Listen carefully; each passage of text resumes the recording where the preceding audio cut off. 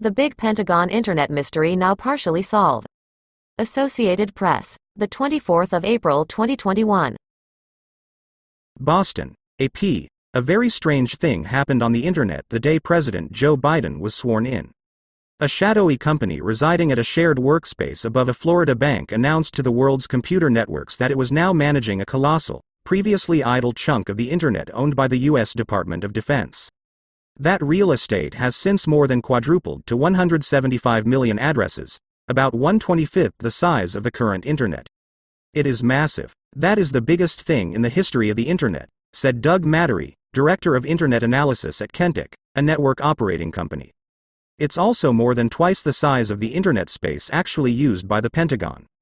After weeks of wonder by the networking community, the Pentagon has now provided a very terse explanation for what it's doing. But it has not answered many basic questions, beginning with why it chose to entrust management of the address space to a company that seems not to have existed until September. The military hopes to assess, evaluate and prevent unauthorized use of .IP address space, said a statement issued Friday by Brett Goldstein, chief of the Pentagon's Defense Digital Service, which is running the project.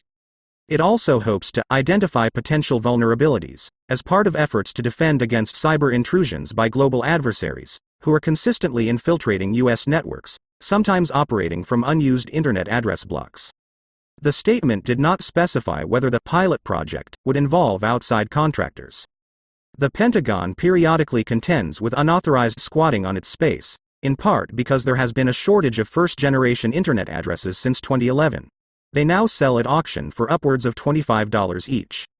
Mattery said advertising the address space will make it easier to chase off squatters and allow the U.S. military to collect a massive amount of background internet traffic for threat intelligence.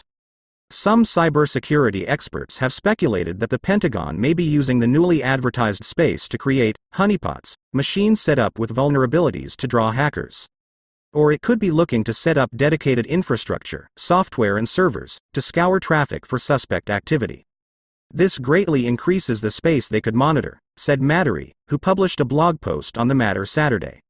What a Pentagon spokesman could not explain Saturday is why the Defense Department chose Global Resource Systems LLC, a company with no record of government contracts, to manage the address space. As to why the DOD would have done that, I'm a little mystified. Same as you, said Paul Vixie, an internet pioneer credited with designing its naming system and the CEO of Farsight Security. The company did not return phone calls or emails from the Associated Press. It has no web presence, though it has the domain grscorp.com.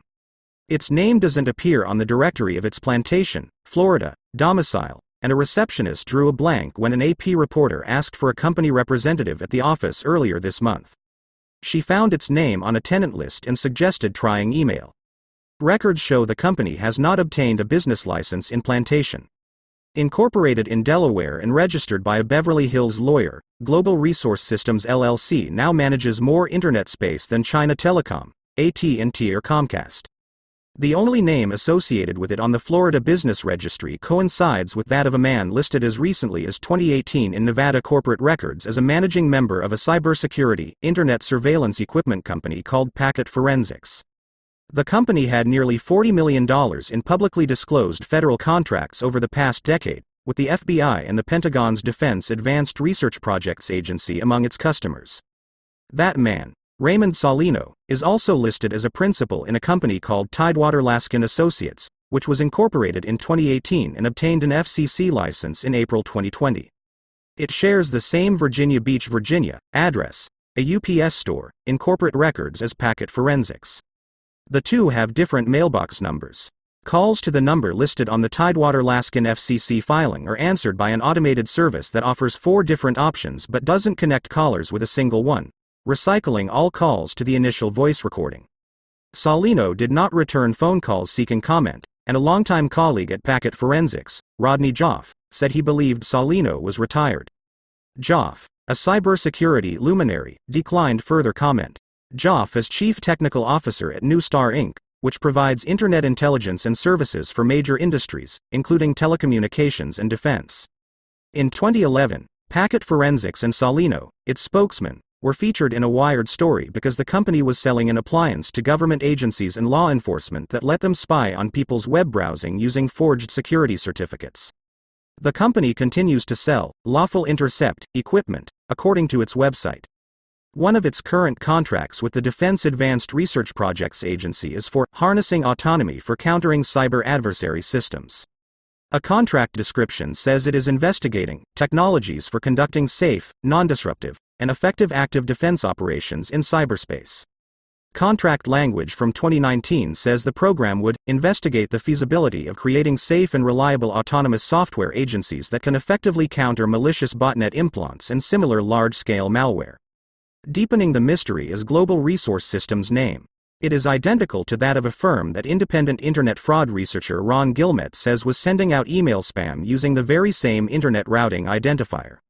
It shut down more than a decade ago. All that differs is the type of company. This one's a limited liability corporation. The other was a corporation. Both used the same street address in Plantation, a suburb of Fort Lauderdale. It's deeply suspicious, said Gilmet, who unsuccessfully sued the previous incarnation of Global Resource Systems in 2006 for unfair business practices. Gilmet considers such masquerading, known as slipstreaming, a ham-handed tactic in this situation. If they wanted to be more serious about hiding this, they could have not used Ray Salino in this suspicious name. Gilmet and Mattery were alerted to the mystery when network operators began inquiring about it on an email list in mid-March. But almost everyone involved didn't want to talk about it. Mike Labor, who owns Hurricane Electric, the internet backbone company handing the address blocks traffic, didn't return emails or phone messages. Despite an internet address crunch, the Pentagon, which created the internet, has shown no interest in selling any of its address space, and a Defense Department spokesman, Russell Gomer, told the AP on Saturday that none of the newly announced space has been sold. Associated Press writer Terry Spencer in Fort Lauderdale, Florida, contributed to this report.